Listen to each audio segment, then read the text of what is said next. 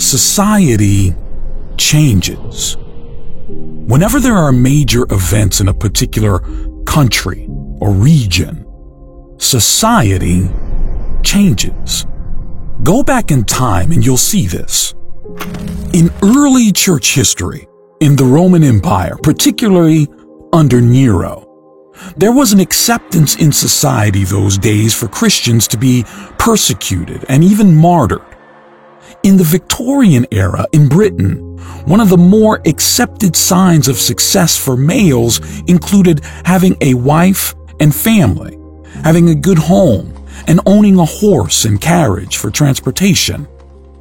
When the Great Depression happened in 1929, society changed, and people established new norms like thrift gardens in order to survive.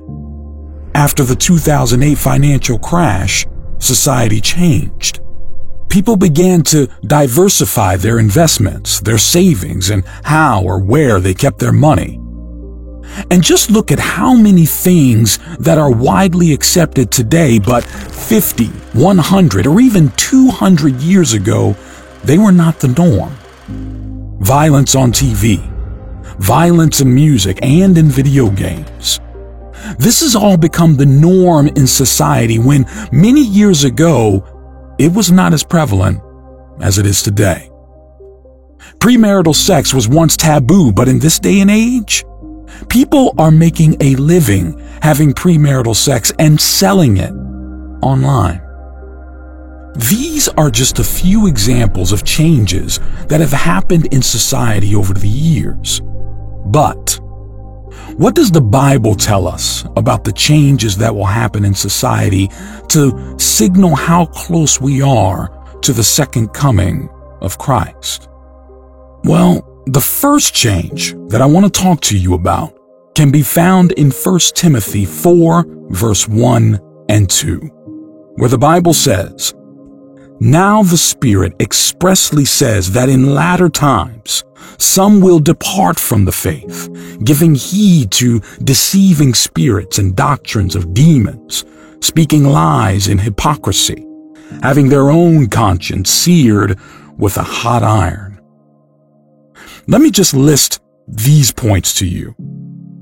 People in the last days will turn away from the faith, meaning there will be an apostasy, a falling away. And what does this look like? Well, it looks like less and less people attending church, less and less people professing to be Christians, less and less people practicing Christianity in their daily lives when it comes to things like prayer and reading God's Word. People in the last days will pay attention to deceitful and seductive spirits and doctrines of demons. This is the point I want to focus on, so we'll come back to it in a moment.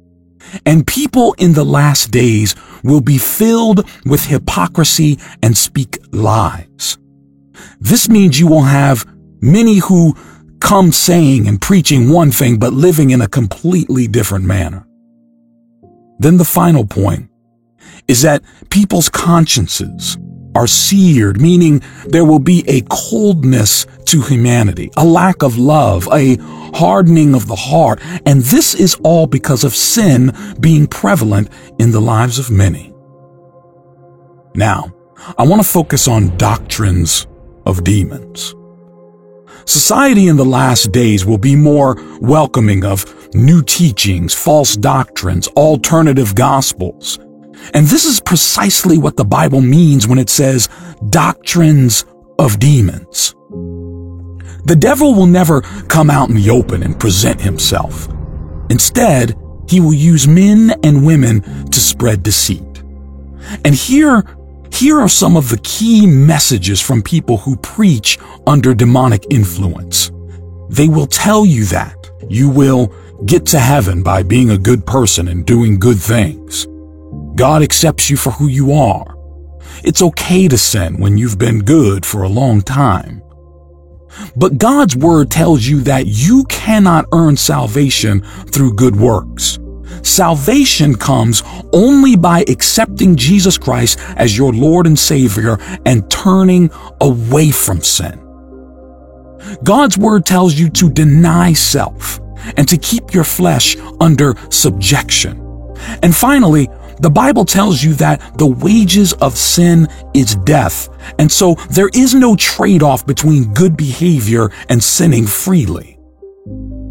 So you see, these are doctrines of demons. Now, earlier this year, a report was published. Utah District bans Bible in elementary and middle schools after a complaint calls it sex-ridden.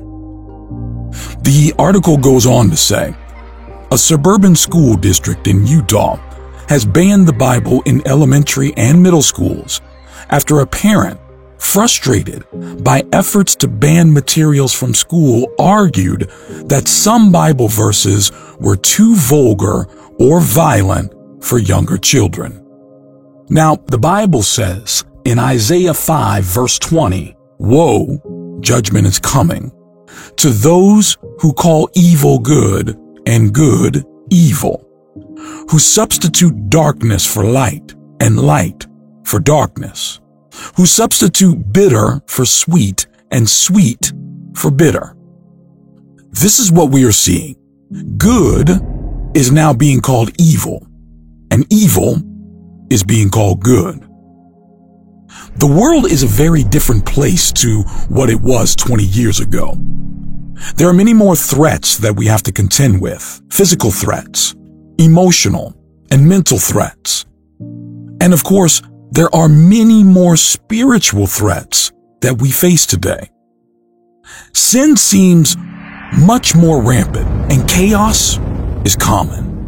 You look at the television, you watch the news, and look at the entertainment industry, and you'll find that there is so much hatred, idolatry, and pride that has infiltrated our culture. And if you're not careful, it's easy to be influenced, swayed, and even enticed by the evil around us. Despite that, Christians are called not to let their love grow cold in such a time of evil and sin. In Matthew 24, Jesus answers two separate questions that his disciples were asking him. The disciples asked when the fall of the temple in Jerusalem would happen and what would be the signs of the return of Jesus. Both are legitimate concerns for the disciples. One happened very quickly. That was the fall of the temple in Jerusalem, which happened in 70 AD, as the Roman army came in and dismantled Jerusalem.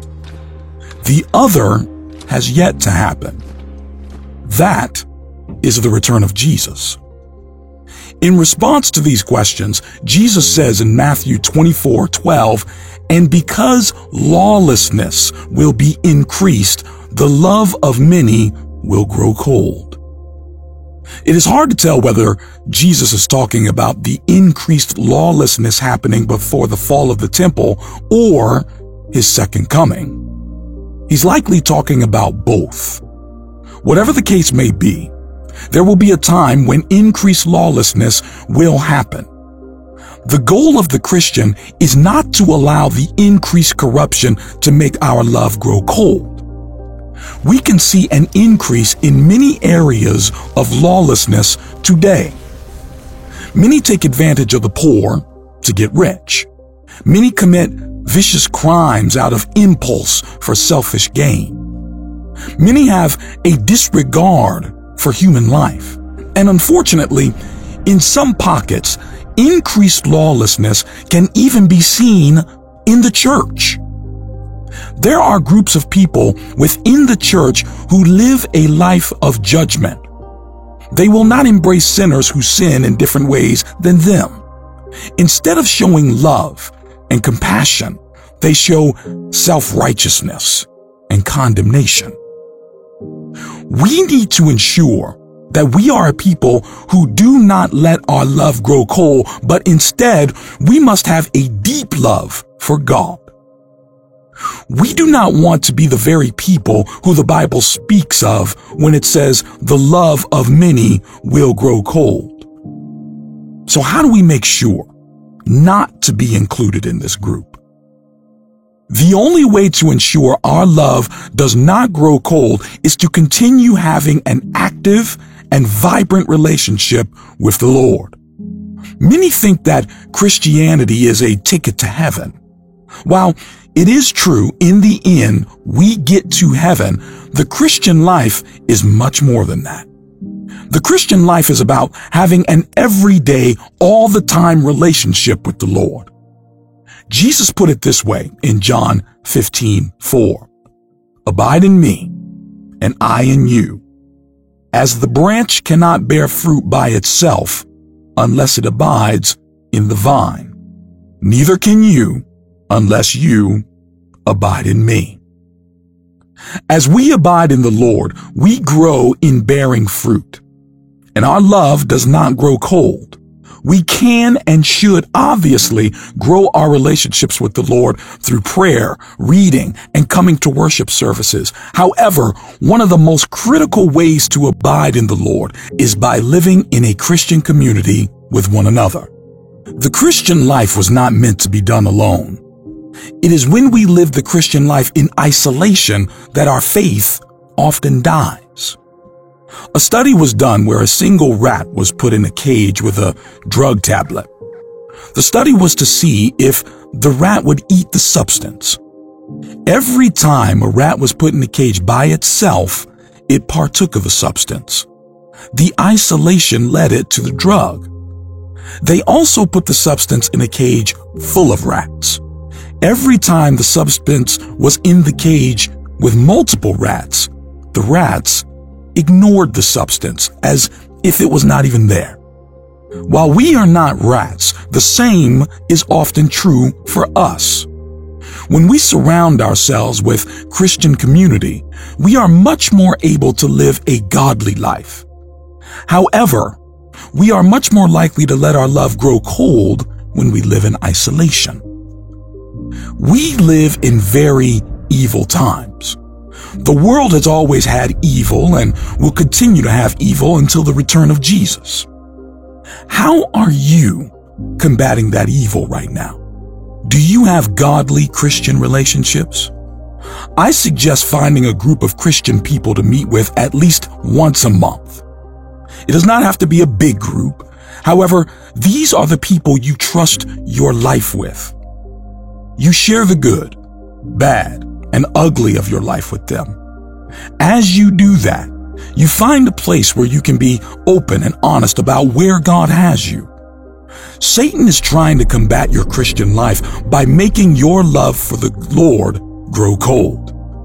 However, surrounding yourself with Christian community, as well as reading the Word, praying, and going to Sunday services will help you abide in the Lord and combat that desire to turn from God in these evil days. So hear me. Even though the hearts of many has grown cold, even if godly values, biblical values are no longer held to high esteem in society, I want to remind you that greater is He who is within us than he who is in the world.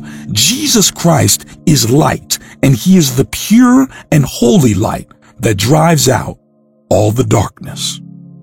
In Ephesians 5:8, the Bible says, "For you were once darkness, but now you are light in the Lord. Live as children of light." The Bible says that we too once walked in darkness. Before we came to Christ, we were in darkness. But God, in His great mercy, opened our eyes to the truth of Jesus Christ, the author of all goodness and purity and righteousness. It is because of Him that we can shine, even among the shadows. Matthew 5:14-16. You are the light of the world.